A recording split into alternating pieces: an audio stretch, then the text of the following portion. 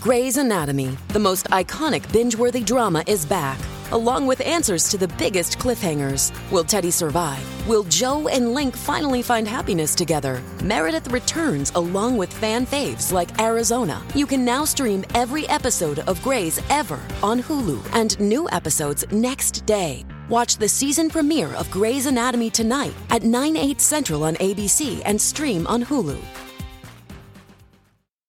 Tonight, only on Disney+. My name is Taylor. Welcome to the Eras Tour. Experience Taylor Swift's record-breaking Eras Tour. Does anyone here know the lyrics? Prove it! Taylor Swift, the Eras Tour, Taylor's version, with 4 additional acoustic songs. Streaming tonight, only on Disney+. If you want to listen to this episode or any of our episodes ad-free, you can do that now. Head on over to Patreon. Click on the ad-free level. You get all of our bonus shows that you've been hearing so much about. Plus, every single day, Monday, Tuesday, Wednesday, Thursday, and Friday, you can listen to this episode or any of our other episodes at the same time, ad-free, over on Patreon.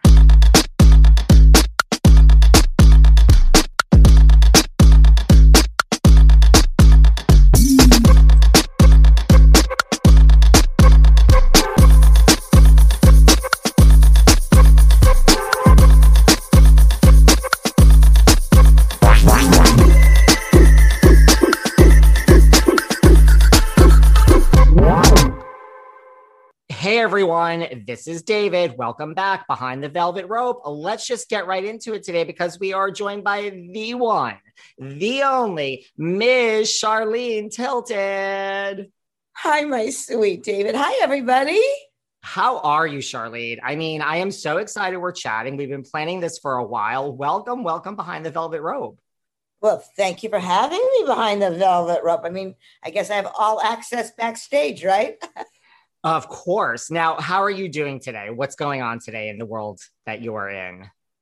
I'm doing great. Thank you. I will be babysitting my little grandson afterwards, but that is nice. Now you're in Tennessee, right? I'm in Nashville, Tennessee. Yes. And you're a California girl, born and raised, and went to Hollywood High School. And but I've lived in Nashville now for 5 years. My daughter got a record deal and that brought us out here. And I love Nashville. I love living here. You do. You love Nashville and you love being a grandmother, I'm sure. The best. So, but you know, I've been able to work being here as well. I recently did a Hallmark Christmas movie. And last year I did a couple of Christmas movies. And so I'm able to work, which is great. You got to listen. I love a Hallmark Christmas movie. Oh, they're the best. I know. They're so much fun. They're so much fun. And there's like, you watch them and you're like, oh my God, all your favorites are in the Hallmark Christmas movies. You don't even realize they're coming. So that's good that was it always acting for you growing up? Like, did you always know you wanted to be an actress? Literally from the time I was honestly about 2 years old. I remember it so well. I really do. Yeah, I do. And I was obsessed with it. And we had a little black and white 19-inch or 17-inch, whatever, Zenith television, you know, with the rabbit ear. You're too young. The little antenna that stuck up and you'd have to hit it to get reception. And I just remember, I remember the year that Barbara Streisand won the Oscar for Funny Girl. She tied with Katharine Hepburn. And I just remember, to me, that was just the most amazing thing to see all these talented people that I loved so much. And yeah, I've been obsessed with it. Wow. And your first film was Freaky Friday with Jodie Foster. Yes, it was. And I was in high school. I was 15 years old. And on the audition, my character had to be able to water ski along with Jodie Foster. We were going to be water skiing together. And they said, can you water ski? And I said, can I water ski? Of course I can water ski. I've won awards for water skiing. Of course. I never even saw water ski in my life. And I totally lied. And I get the part. And now, of course, Jodie Foster's a big star. So they've given her lessons and all this. So the day we get to film that scene so Jodie's right next to me. I'm supposed to be water skiing, and we're on the dock, and we're holding onto the ropes. She's holding onto hers, and I'm holding on, and it's the same boat pulling us. And I literally prayed one of those prayers that dear God, I promise I'll never do anything wrong in my life again, ever, ever, ever, if you just let me stand up on these skis. So the boat took off. Jodie and I both went underwater. All right, take two. We get up there, and I said, please, God, please let me be able to stand up.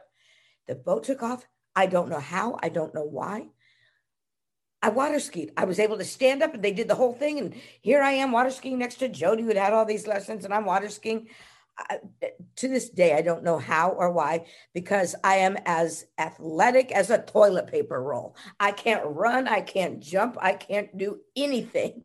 I'm like, maybe it was just like divine intervention that, it was supposed to work out, and like you're next to Jodie Foster. So do you have any memories of like Jodie Foster, or it was just like that scene? And then, I know how it is. Like she's kind of whisked off.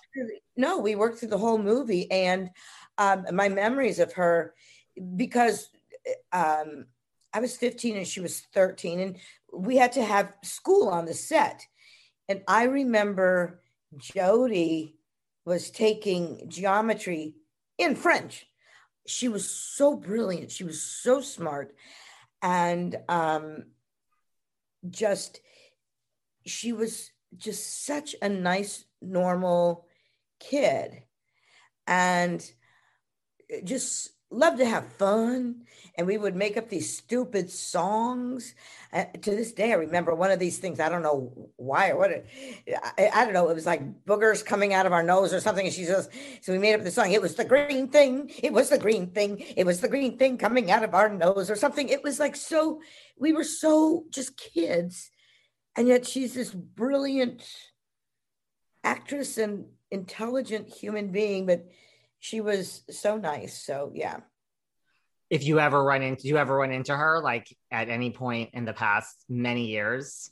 I ran into her at a film expo. It was like a film exposition they used to have in Los Angeles. It was like a 3-day thing. You would sit in the theater for 3 days and you would sleep at the movies you didn't want to. Anyway, I ran into her there. I had already been on Dallas, and she remembered me. But I mean, that's been 100 years. She probably would have no idea who I am right now. But yeah, she was amazing. In every sense of the word. Lovely, nice, kind. And her mother was amazing as well, being on the set. Her mother was really nice. Wow. Well, then your audition for Dallas came pretty quickly thereafter. How did that audition come? Like, did you tell me about the audition process for Dallas? Well, there was a magazine called Drama Log. It's called Backstage West now. And the actors back then, you would read it, and it was like 25 cents. And if I couldn't afford the 25 cents, I would just go and read it in the, at the 7-Eleven or at the grocery store. And I read that they were casting Dallas, and I read the list of characters, J.R. Ewing, Bobby Ewing, whatever, and blah, blah, blah. And then they get down, and I read Lucy Ewing. It said, she's a manipulative little sex pot born with a silver spoon. Her parents left her to be raised by her grandparents at this very wealthy ranch. And I went, oh, I understand. This is my part. This is my part. I just knew it. And Barbara Miller was the casting director. Sadly, she has passed away. She ended up casting Friends, and she was amazing. And she had already cast me in 8 is Enough and Code Red and some other shows. So my agent tried to get an audition. She kept saying she doesn't have enough experience. Charlene is too young. She's not right. So every day for like 2 weeks, I would sneak onto the Warner Brothers lot And, if a truck was driving by, I'd run alongside and I'd sneak in and I'd go to her office and I'd say, please, please let me read. Just give me the chance to read.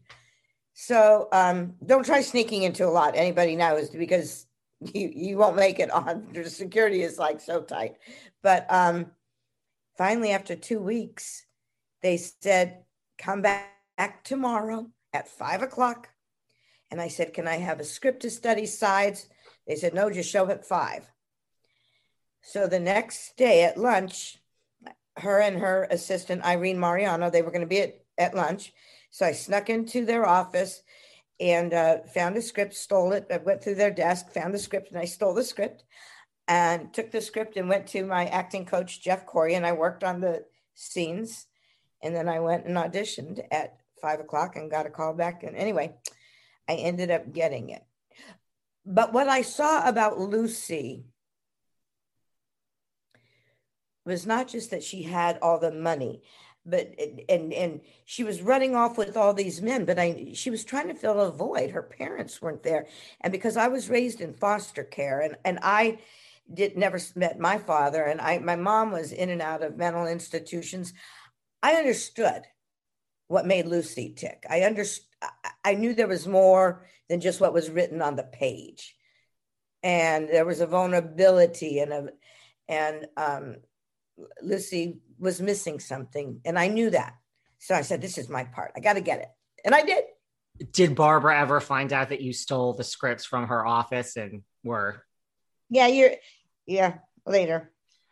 You got the part, at that point, you just felt something about Lucy. You just felt it. Like, I knew it. I knew her the minute I read the description.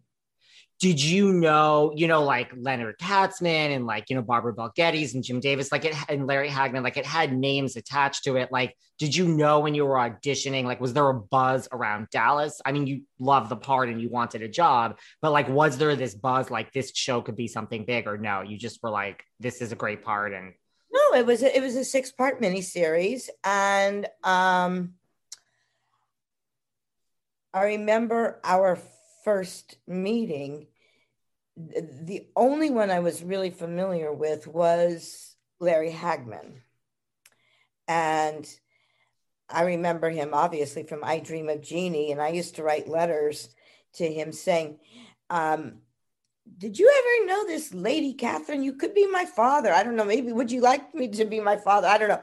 I always wanted, he was so handsome and funny and charming on I Dream of Jeannie. And he never answered. But, and then getting to know Barbara Bel Geddes, of course, one of the greatest actresses of all time. And she was the original Maggie on Cat on a Hot Tin Roof on stage. And, she was amazing. And one time when we were filming the miniseries, we were on this really dumpy motel. And it was a motel, not a hotel. And I was sitting in her room, and it was really the dregs of the dregs that they put us up in. And Dallas wasn't a hit. We hadn't even aired yet. So I'm sitting in Barbara's room. She's sitting on the bed. I'm literally sitting at the floor on the floor, listening to her stories in New York and, being a theater actress. And her phone rang, and I said, let me answer it. So I answered. I go, hello, this is Miss Bel Geddes, sweet. And the voice on the phone said, well, I speak to Barbara. I say, whom may I say is calling? And he said, well, it's Tennessee. And I screamed. I went, ah. She said, what? Who is it? I said, it's God. It's Tennessee Williams. And she's like, oh, talk to him. I go, no, I can't. It was Tennessee Williams calling her on the phone. Oh my God. That's crazy. Crazy. Yeah. Wow. That is crazy. Well, I mean, do you remember, because like, right, it was supposed to be like a 6-part miniseries and then it got picked up and it went like, what was your first memory of like, wait a second, like this is a big thing, like it was an unknown show at the time. Like, would you have that memory of like when you realized like, wait, people recognize me, like this is a big show?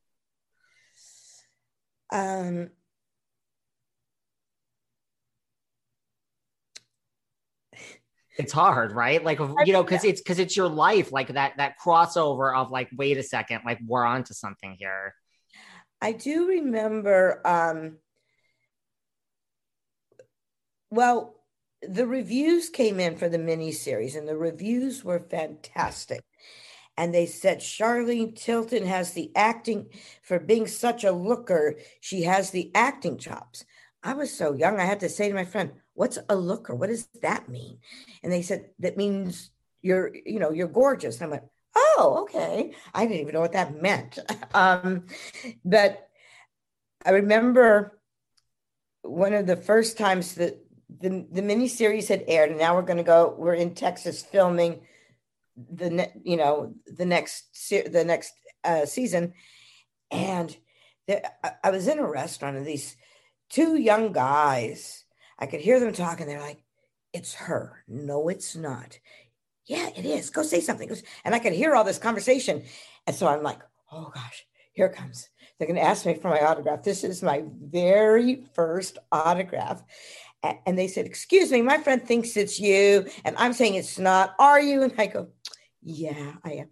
"Well, is it really you? Can we have your autograph?" And I can't go. And they're going, "I can't believe we're meeting Sally Struthers." And I went, ah.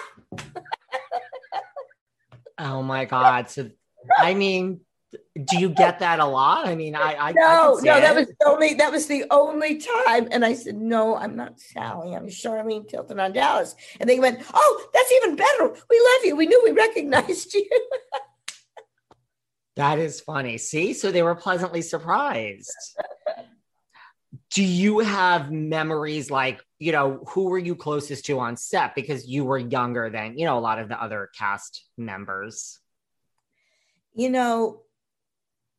We really did become a great family. And because our beginnings were very humble, like I said, there were not, Larry Hagman is the one that brought us all together. He really did.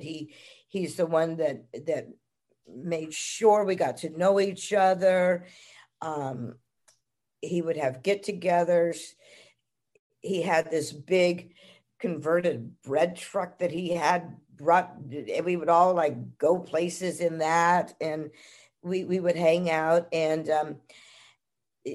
Jim Davis, who played my grandfather, Jock Ewing, he really took me under his wing, and I didn't know it, and I was really close to him. And he said I reminded him of his daughter, and his daughter had passed away in a car accident at the age of 17. Her name was Tara.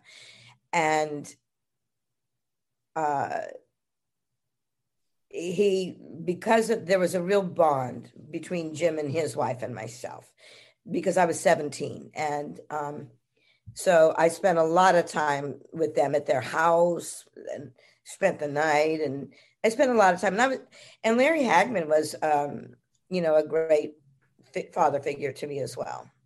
He was. What about all of us? Because, you heard so many stories in the beginning that, like Larry and Patrick and Linda were so close, and you kind of heard all these stories, like Victoria Principal was like the outcast and she just didn't get along with him. Like, did you see that? There was always this tabloid fodder about Victoria and them. No.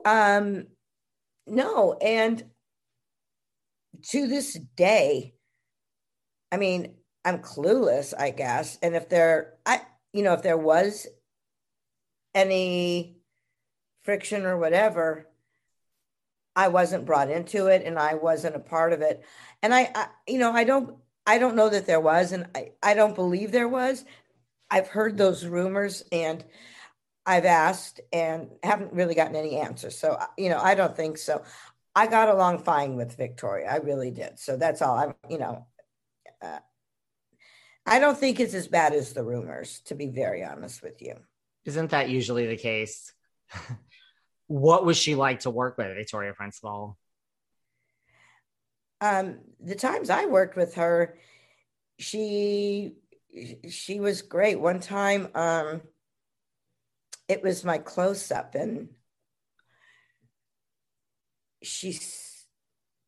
And I said, I want cheekbones like yours. She goes, oh, here, I'll help you. So she goes and she gets the makeup artist brush, and there's no mirror. I'm sitting in my chair on the set, so we're not doing it in front of a mirror. And so she's putting blush on my cheeks, and I get out to go for my close-up, and I walk on the set, and Leonard Katzman, our producer, happens to be directing. And I go to the set, and I take my place, and I'm ready.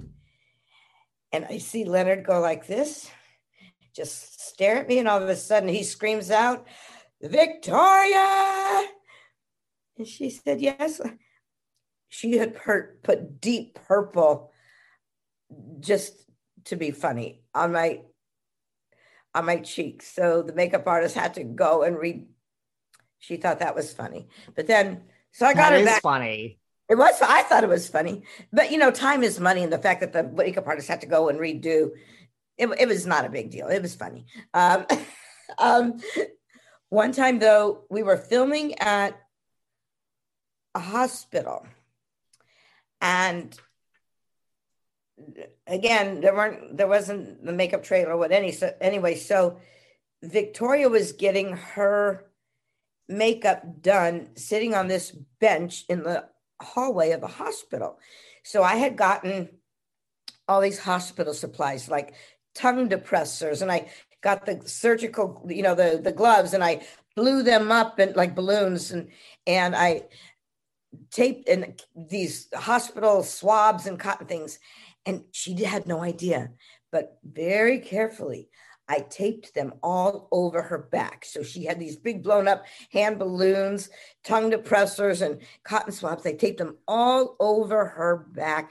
And then I put a sign that said Bimbo number 9. I have no idea why I wrote that, but it just said Bimbo number 9. And I had all these things.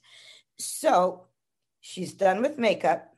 She had no idea that I had completely decorated her back while she was getting made up. I was like a ninja. And so she gets up. Now she's standing and she walks through the crew and she makes a comment.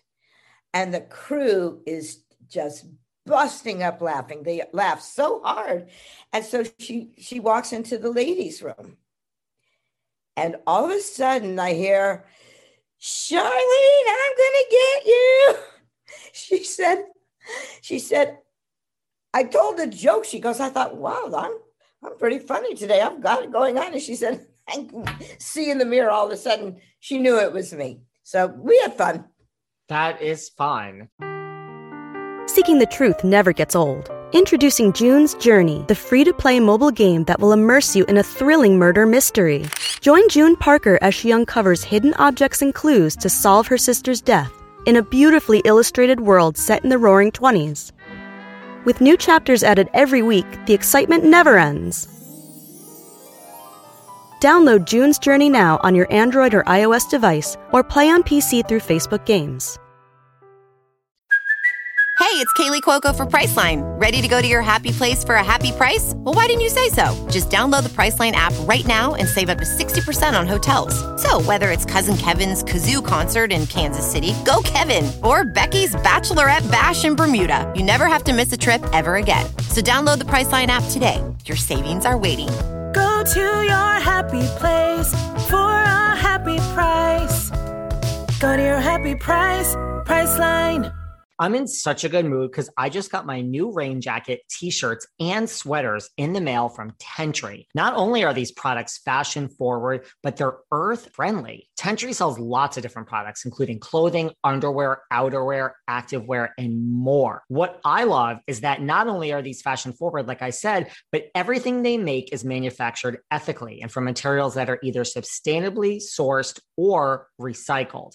Besides being sustainable, Tentry clothing is so soft and so comfortable. I'm already wearing these t-shirts like all day and all night. Listen, for every item purchased from Tentree, they plant 10 trees, and this helps take carbon out of the air, replenish ecosystems, and it gives jobs to tree planters and communities around the world. To learn more about Tentree's planting mission and to grab some comfy, sustainable clothes, check out their website, www.tentree.com. And because you're listening to this podcast, use code VELVET to get 15% off your first order. That's www.tentree.com. Use code VELVET to get 15% off your first order. Hey guys, there's big news from my favorite home security company. Simply Safe just launched their new wireless outdoor security camera. That's right, Simply Safe, the system that US News and World Report names Best Home Security System of 2021, just got even better. This brand new outdoor security camera is engineered with all the advanced tech and security features you want and need to help keep you and your family safe. I love that it zooms in 8 times. This means that you can zoom in and clearly see things like faces and license plates to capture critical evidence. It has a built-in spotlight with color night vision so you can keep an eye on what's going on day and night. To learn more about the exciting new Simply Safe wireless outdoor security camera, visit simplysafe.com/velvetrobe. What's more, Simply Safe is celebrating this new camera by offering 20% off your entire new system and your first month of monitoring service free when you enroll in their interactive monitoring program. Once again, that's simplysafe.com/velvetrobe. With the holidays just around the corner, I have the perfect gift for your loved ones. It hasn't been an easy year or two. We're all not seeing the people we love as much as we used to. This is why Skylight Frame is the perfect gift to give someone you love this holiday season. Skylight Frame is a photo frame you can update instantly by email from anywhere. It sets up effortlessly in under 60 seconds. You literally just plug it in, you use the touchscreen to connect to your wireless network, and voila, enjoy. Everyone in the family can just email them to your personal Skylight email address, and they'll pop up in seconds. Multiple people can send photos to the frame, so it's a great way to keep large networks of friends and families in touch. And what I love is, which is what I did, you can preload it with your favorite photos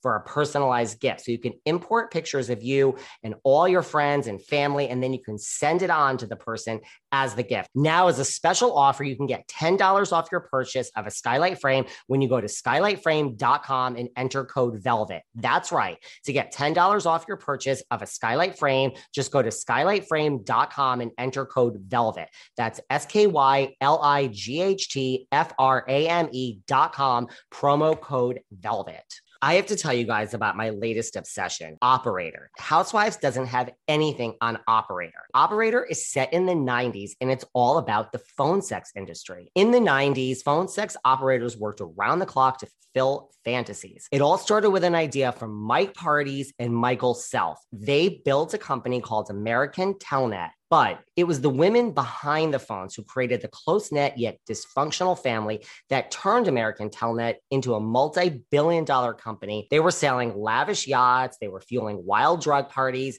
They were burning through cash by the minute.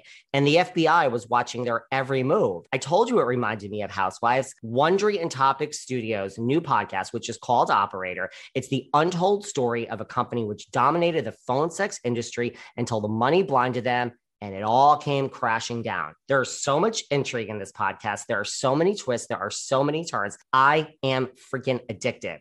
You guys need to follow Operator on Apple Podcasts, Amazon Music, or you can listen early and ad-free by subscribing to Wondery Plus in Apple Podcasts or the Wondery app. This podcast is sponsored by BetterHelp Online Therapy. Check out betterhelp.com/velvetrobe. You may not be feeling down and out and depressed or like you're at a total loss, but if your stress level is high, your temper is shorter than usual, or even if you're starting to feel strain in any of your relationships, you could probably use the chance to unload. Talk to someone who's completely unbiased and who's not going to judge you or take sides. BetterHelp is customized online therapy that offers video, phone, and even live chat sessions with your therapist. So you don't have to see anyone on camera if you don't want to. It's much more affordable than in-person therapy, and you can start communicating with your therapist in under 48 hours. Unload the stressors and get some unbiased feedback. You'd be pretty surprised at what you might gain for it. This podcast is sponsored by BetterHelp, and Behind the Velvet Rope listeners get 10% off their first month at betterhelp.com/velvet rope. That's BETTERHELP.com/velvet rope. BetterHelp.com/velvet rope. What about Linda Gray? What was it like to work with Linda Gray? Well, she's just amazing, lovely, sweet lady, and an amazing actress, and just amazing. Yeah. We love Linda. Well, listen, Lucy had so many stories that I feel like, were you aware that a lot of Lucy's story, a lot of the stories in general in Dallas, like, were just ahead of their time? I mean, like, you were kidnapped by the photographer and then raped, and then you had an abortion. Like, that was way ahead of its time. You were engaged to a man who turned out to be gay. That was my favorite storyline when Lucy was engaged to marry Kit Mainwaring, who was the son of there were the Ewings and the Mainwarings that were the predominant Texas oil families. And he was played by a wonderful actor named Mark Wheeler. And it was only 3 episodes, but JR was really excited because it would, sort of marry the two fortunes together. And Kit ends up having to tell me, we become engaged, we have this party and all this. And then Kit says, I have to tell you something, Lucy, I love you. And it's because I love you so much, I can't go through with this. I can't marry you because I'm homosexual, and that's not going to change. Back then, they couldn't even use the word gay. And he said, but I'm telling you, JR knows, and he's going to cause trouble, and he's going to out me, and I said, oh no, I'll put JR in his place. He won't do that. The writers handled it so beautifully. And the fact that Lucy stood up to JR and said, you're not going to cause any trouble for Kit. You're not bringing this out into the public. And it was just so ahead of its time and brilliantly done. They showed the bravery of Kit coming out of the closet. They showed Lucy having compassion and letting him come out to the world at his time, not anybody else's time. It was so, eons. It was before the AIDS crisis, before anything. So it was, that's my favorite storyline. And then when Lucy was pregnant, after a rape and wanted an abortion, and I was pregnant with my daughter, Cherish, at the time. So I'm doing all these scenes with dialogue saying, I have to have an abortion. I can't have this baby. And every time I look at that baby, it'll remind me that I was raped and I don't want this child. And I'm having to say all this stuff when I'm actually pregnant. And I don't want any of that psychologically, emotionally to go to my beautiful baby that I'm carrying. So before every take, I would say, okay, mommy is what you call an actress. I don't mean these words. I love you. I want you. And I never really let myself get as emotionally invested into that storyline about the abortion, just because I was pregnant and I didn't want to fully emotionally go there carrying my child. So interesting. So as an actress, you're able to just kind of like channel those emotions and kind of go there, but not fully. I didn't go as deep as normally, as an actor, you're going to let it go through you and it's going to be just, when you're living in the moment, it's going to be really real. And I just couldn't do it. I just chose not to do it. So. Wow. Yeah. Wow. That's interesting. Were there any storylines that you feel like kind of jumped the shark with Lucy, where you were just like, come on, guys, this is so preposterous or far-fetched, and like I just don't see this. No, Lucy was addicted to pills. That was kind of fun. There was one scene where Lucy was addicted to pills, and she was so high, and Sue Ellen was pregnant and drunk, and I'm at the bottom of the stairs, and Sue Ellen is drunk and pregnant and is walking down the stairs and trips and falls and lands at my feet. And I'm so high, I'm just like, oh, Sue Ellen, you went, boom, you fell. And I'm like, I'm too high to help her. I loved that scene. That was just like so crazy. As Lucy got older, and when they sent her off to get remarried to Mitch, and then Lucy moved off to Europe and had an art gallery, I went, whatever. You like the pill popping Lucy a little better. Oh yeah. I mean, well, Lucy, and one of the things too that they really never addressed, Lucy was given a big chunk of Ewing oil. So Lucy was a multimillionaire in her own right, and could have done a lot with that too. But anyway. Did you always wish like Lucy kind of got, walked in one day to Ewing Oil and was like, there's my office, JR and Bobby? Oh my gosh, that would have been fun. Just the show ran its course, and then different people left, different people came in, and I know that after Bobby came back from the shower, that's when people say that it jumped the shark. I wasn't there that season, and I was kind of separated from all that. So I really didn't. I kind of love that and didn't, but I mean, I kind of loved it in a way. I was like, okay, well, this is Dallas. I mean, this is just, let's go with this now. Whatever. Yeah. I think one of for me, the most iconic scenes of Lucy's is that beginning scene. Like that's what sticks out, like where she's up in the loft with like Ray, who she doesn't know is her cousin. And like that, even that's before its time as far as like racy and, you were young and apparently, young in the show and right. Oh my gosh. I mean, what an introduction for a character. And for me just to turn upside down with my hair just going and giggling. And here I am with the ranch foreman, not of legal age, by the way. I mean, you couldn't do that now on television, I don't think. And then I am saying dialogue to him when we're up in the hayloft, because he used to date Pam Ewing, Bobby's wife, a long time ago. And I'd say, Ray, call me her name. Come on, Ray, do it. Call me Pam. And he's like, no. I go, come on. And, I'm trying to be out. I am not even kidding you.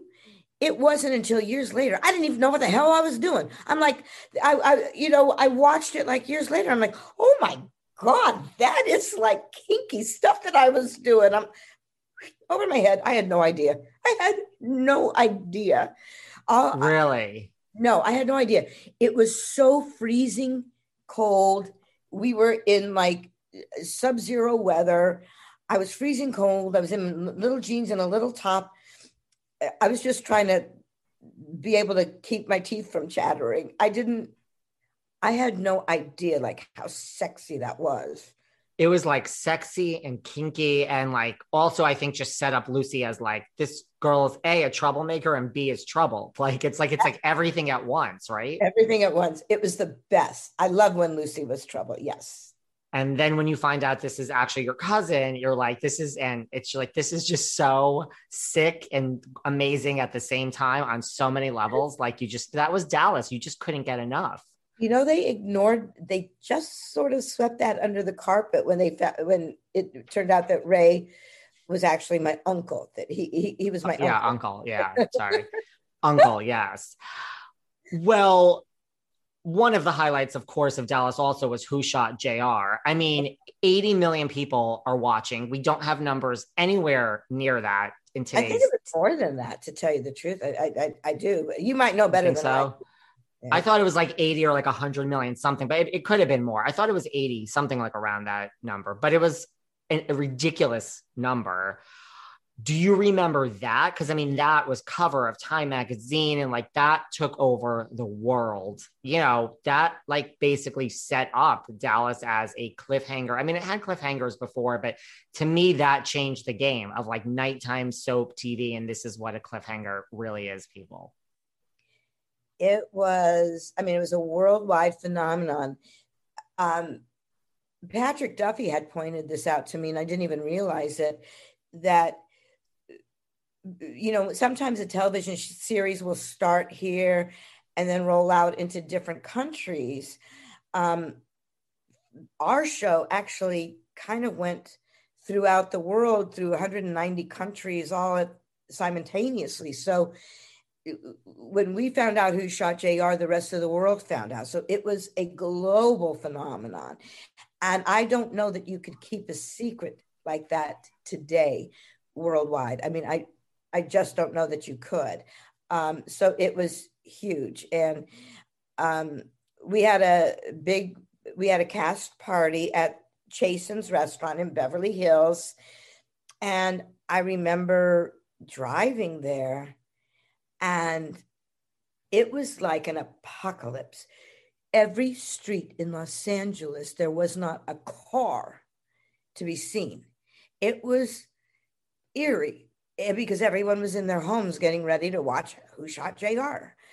And it was crazy. So we had the best time at Chasen's. We watched the episode together, and Barbara Bel Geddes and myself and Phil Capiche, who was one of our producers, we were the last three to leave. Wow. Do you remember, I mean, was your phone like that summer, like were people, you know, people you haven't talked to in forever, or people just, because that was the thing, like people wanted to know, you know, like did people come out of the woodworks to you like, come on, Charlene, you're like on the show, tell us. Absolutely, you know, and worldwide interviewers and people, and I genuinely didn't know. And they filmed a reel, you know, with different people shooting him, and I didn't even know what was going on. I was getting ready for another scene, and Irving Moore, the director, said, "Come here, hold this gun and just say, take that, and that, you schmuck." And I go, "What is this for?" He goes, "Just do it. Just say, take that, and that, you schmuck." And I went, I wish you would have told me what it was. I would have thought of something more funny. But when I found out what it was, I'm like, yeah, Lucy didn't do it, because Lucy would never use the word schmuck and say, take that, and that, you schmuck, to shoot JR. So I knew Lucy was not the perpetrator, but was there like I mean, did you guys talk about that amongst yourselves? Like you and did Larry know, or no one knew, even Larry Hagman? And did you guys all talk, you know, like, oh, I think it's Sue Ellen, I think it's Kristen, I think it's like, or you guys are like, all right, just let's move on in life, and we're actors and we'll be back next season, and let's not think about this? Well, no, Linda Gray does tell the story that she had to tape a voiceover, say, it was you, Kristen. So she knew, and apparently she kept it a secret. So I guess if anybody has a secret, you could always tell Linda Gray. She'll never tell anybody. Seriously. What was it like working with Larry Hagman? I mean, this character is so, I mean, the show is so brilliant, but like, he was just like, did you realize what an iconic just character? I mean, forget about the show for a minute, like JR isn't just, I mean, you can say to anyone Who Shot JR, and that's it. You don't have to say anything else. That sentence dates in time, like it still stands true today. Like, did you realize how brilliant Larry was when you were working with him? You know, it's interesting because since the pandemic started, Dallas is on Amazon Prime. So it's gotten a whole new resurgence of people that were my age when I started the show. They're, you know, like 17 and whatever. discovering it for the first time or people rediscovering it. And I said, maybe I should try to watch this again. Maybe I haven't. First of all, I've never seen every episode, to be honest. And I said, well, I'm going to put it on, Amazon Prime, and I'm going to watch some of this. So I was babysitting my grandsons. My daughter walks in, and my little grandsons are asleep. She walks in, and I'm watching Dallas. She goes, Mom, what the heck are you watching? I go, Dallas. She goes, why? I go, I don't know. I go, I just wanted to watch it. I haven't seen it in forever, and I haven't even seen all the episodes. And I mean, it really was a scene out of Sunset Boulevard. I could have had a martini and a cigarette. Go, look at me in a bathing suit when I used to be young and cute. It really looked. It was kind of pathetic on one hand, but watching it, I'm watching this, and I have to tell you, Larry Hagman was probably one of the most brilliant actors ever. You would have think I would have known that while working with him, but as I'm watching it, and all these years have passed, first of all, everybody was amazing on the show. The show still holds up. It was brilliant. I'm watching it going, damn, this is good. I can understand why it was the phenomenon it was. Larry was a masterclass. Just the things he did were unbelievable. And he was amazing. Yeah. He really was. I mean, I would imagine so many people would come up to him and just literally, people blend those lines anyway, but people probably just really thought he was JR. I mean, he was so good at it, just inhabiting that. He loved it. He loved meeting people, and he loved it. He loved every minute of it. He did. I mean, that's what I've heard. Yeah. But did you watch the whole thing when you discovered it again on Amazon with your cigarette and your martini and did you watch every episode, even when you were not on the show? No, I think I'm only up to season 3. I haven't sat there and binged it. If I'll watch a little bit of it and go do something else. But I haven't. No. Keep going.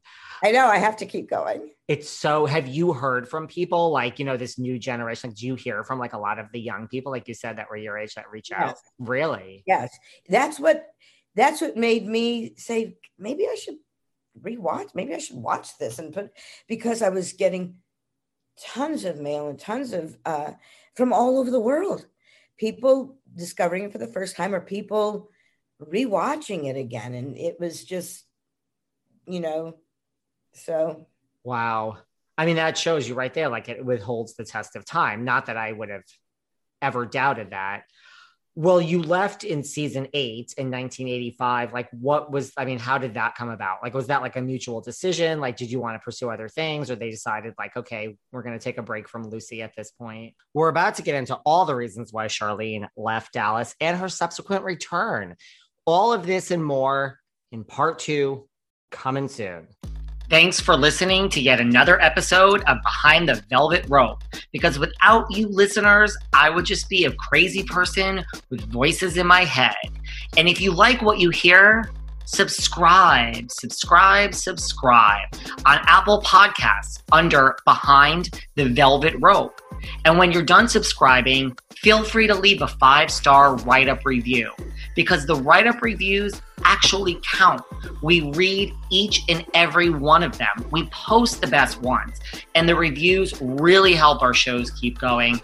And we really appreciate everything you guys say, especially the positive ones. And if you want to find us online, we're at Behind Velvet Rope on Instagram. We are at David Yontef on Instagram. We're Behind the Velvet Rope on Apple Podcasts. Or head on over to Patreon, because you know what? There are just some things we can't talk about here. So for our bonus episodes, go to Patreon and type in Behind the Velvet Rope. And if you still aren't sick of me and you want more David, go to Cameo and book me on Cameo. And you can ask me anything there. I'll answer whatever you want. And I have a bargain basement price of $10. Thank you guys. See you soon.